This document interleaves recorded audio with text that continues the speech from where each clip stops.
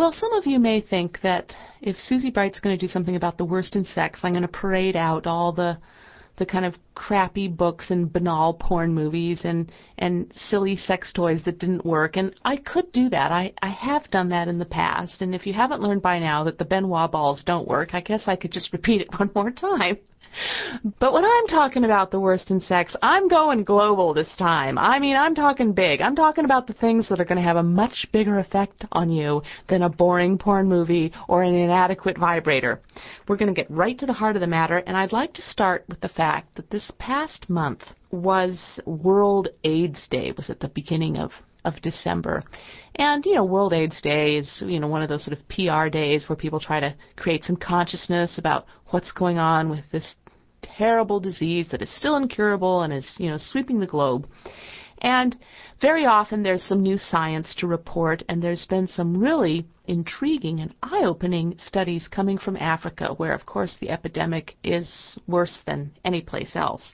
And I think although Americans, and I'm including myself in the group, I'm not trying to set myself apart, whenever we hear news from Africa, there's a fascination with it, but there's also kind of, isn't that kind of like Mars? I mean, deepest, darkest, far away Africa, that continent that's way, way, way, way over there, and they don't have very many McDonald's, and who knows what the indoor plumbing situation is in the darkest Congo. We tend to kind of say they're so different from us, and they are. I mean, whenever somebody who lives in a first world, highly industrialized society looks at a place where there's lots of countries that don't have as much and that are far behind technologically or in terms of how people run their civilization, we often make those kind of comparisons. But I think this time I found myself being drawn in a way where I even though I usually resist those first world, third world comparisons, this time it just shattered for me. Completely shattered, and I'll tell you why. I was listening to a radio show called Democracy Now!, and they decided to interview, it's a news and interview program, and they interviewed a guy named Stephen Lewis, who is the United Nations Special Envoy for HIV and AIDS in Africa. He's the former Canadian ambassador to the UN and a former UNICEF official.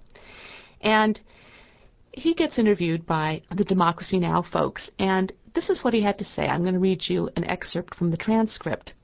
He says, well, the global picture is very depressing. The report we just got in November, the update indicates that it is women in particular who are vulnerable. They are incredibly, disproportionately vulnerable. They are vulnerable physiologically, and they are more vulnerable because of gender inequality, because of cultural inequality. Now, we know that 57% of all infections in Africa are women. And in the age group between 15 and 24, where there are over 6 million people infected, 75% of these are young women and girls. It's appalling. We are depopulating parts of the continent of its women. We are using language like women are an endangered species in certain countries, and it's objectively true. I'm just going to pause there for a minute, because when he said that, I knew he wasn't just making, being a drama queen. What he's saying is serious. The inability of women to refuse sexual overtures, to insist that a man wear a condom, to negotiate safe sex, the destructive power relations around sexuality in areas of gender inequality are dooming women in huge numbers, and there is no infrastructure, legal construct which says that women have property rights or inheritance rights. There are no tough laws against sexual violence and rape, because when societies are falling apart, there's a lot of sexual violence that spreads the virus as well. The virus spread in significant measure is from predatory male sexual behavior, and we are trying around the world to shore up these women's rights activists in Africa who are trying to empower women and inch our way towards gender equality. That is the only way to break the back of the pandemic, because women carry the burden of the cure. They do all the work, and